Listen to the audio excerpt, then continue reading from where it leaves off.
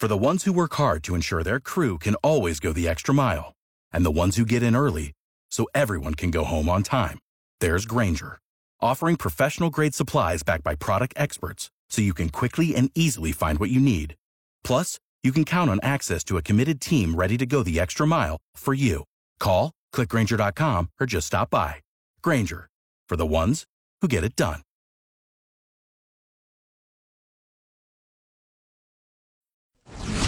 KTSA News Flash. Abortion providers in Texas are asking the Supreme Court to prevent enforcement of a state law that would allow private citizens to sue anyone for helping a woman get an abortion after about 6 weeks of pregnancy. The request to the High Court comes after an appeals court refused to block it before the law takes effect Wednesday.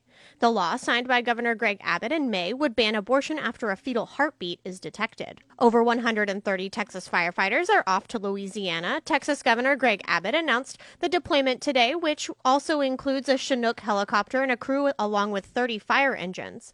Abbott says the state is perfectly happy with helping Louisiana because they sent resources to Texas when Hurricane Harvey hit 4 years ago. A popular Southeast Texas Instagram model is dead in a possible murder-suicide. Richmond police say the body of Janae Gaginer, a.k.a. Miss Mercedes Moore, was discovered yesterday inside her apartment. An unknown man was also in the apartment, and police do not believe the pair knew each other. The 33-year-old had over 2.5 million followers on Instagram. Her last post was almost 2 weeks ago. A San Antonio mother and her boyfriend are awaiting extradition from Florida after being charged in the death of her 5-year-old son. Officials say 25-year-old Nicole Aguilar and 26-year-old Daniel Garcia are accused of injury to a child causing serious bodily injury or death. The boy, Dominic Aguilar Acevedo, reportedly died in late July at a hotel in northeast San Antonio. The couple reportedly buried his body near Rocky Mountain National Park in Colorado before fleeing to Central America. Police are investigating a wrong-way crash in Castle Hills that killed one person and landed another in the hospital. The accident happened shortly before 2:30 a.m. Sunday when a wrong-way driver hit a pickup truck head-on Loop 410 at Jackson Keller Road. Another car also sideswiped the pickup. The car's driver wasn't injured. Castle police say the wrong-way driver was dead at the scene. The pickup driver was taken to University Hospital in serious condition. 2 people are hospitalized after a small plane crashed near Boerne Stage Airfield over the weekend. The Bexar County Sheriff's Office says the plane crashed just before 3 p.m. Saturday in some woods near Boerne Stage Road. A family that lives nearby saw the plane go down and helped an injured man and woman get out of it. They were taken to the hospital with non-life-threatening injuries. Their names haven't been released. The cause of the crash hasn't been determined. Police are investigating an accident in which a train hit a flatbed 18-wheeler hauling a wind turbine blade. A truck was hauling a wind turbine propeller through Luling and was trying to make the turn from Pierce Street onto Magnolia right in the middle of town. Witness videos show it stopped over the tracks while crews were navigating a turn, but then the railroad crossing arms lowered onto the payload. The crews rushed to get the truck moving again, but Union Pacific train slammed right into the propeller, causing the truck to overturn. The 2 train engines were also heavily damaged. Luling police tell KTSA News that despite the impacts, no one was injured. Dennis Foley, KTSA News. The Dallas Cowboys are opening up their home to help the New Orleans Saints. Hurricane Ida has cut power and water to southeast Louisiana, creating dangerous conditions. The Saints are planned to practice at AT&T Stadium for 3 days this week. It was 16 years ago, after Hurricane Katrina, that the team moved their entire season to San Antonio and Baton Rouge. The San Antonio Food Bank is making plans to help out in the parts of Louisiana affected by Hurricane Ida. An executive says the food bank mainly helps out with needy families, but works with a nationwide network of food banks called Feeding America when disaster strikes.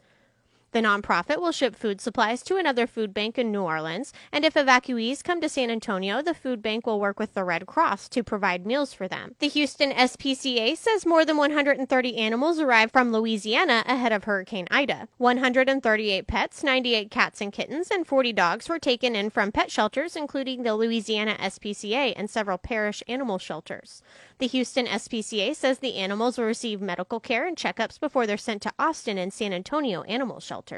The coronavirus vaccine is morally acceptable to San Antonio Catholic Archbishop Gustavo Garcia Siller. He says all faithful should get the inoculation unless they are unable to do so for medical reasons. Garcia Siller also says it's part of the common good to get the shot, and the Archdiocese will not be giving anyone religious exemption letters.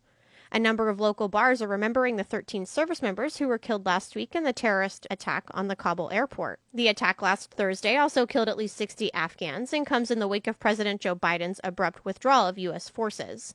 The Thirsty Horse Saloon, Bruise Brothers, Box 903, and the Beer Goggles Bar all reserve tables, chairs, and 13 drinks in honor of the fallen soldiers. KTSA Money News.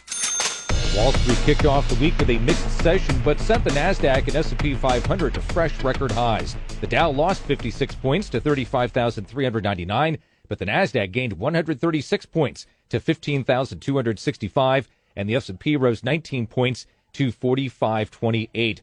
Oil was up 47 cents to $69.21 a barrel. Pending home sales in July fell 1.9% from the prior month, pointing to weaker sales in the coming months after new and existing home sales rebounded higher in July. Jason Brooks, CBS News. KTSA AccuWeather. It'll be clear for the most part tonight with a low of 73 in the hill country, 77 along the Riverwalk. Tomorrow and Wednesday, sunny to partly cloudy days. Tuesday's high will be 96, Wednesday's high 95. And when it's this warm, please don't leave little kids or pets in the car for any period of time. I'm Sally Sherman with your KTSA Stevens Roofing AccuWeather forecast. And I'm Katie Barber. Good news around the clock at News Talk 550 KTSA and FM 1071, and news anytime online at ktsa.com.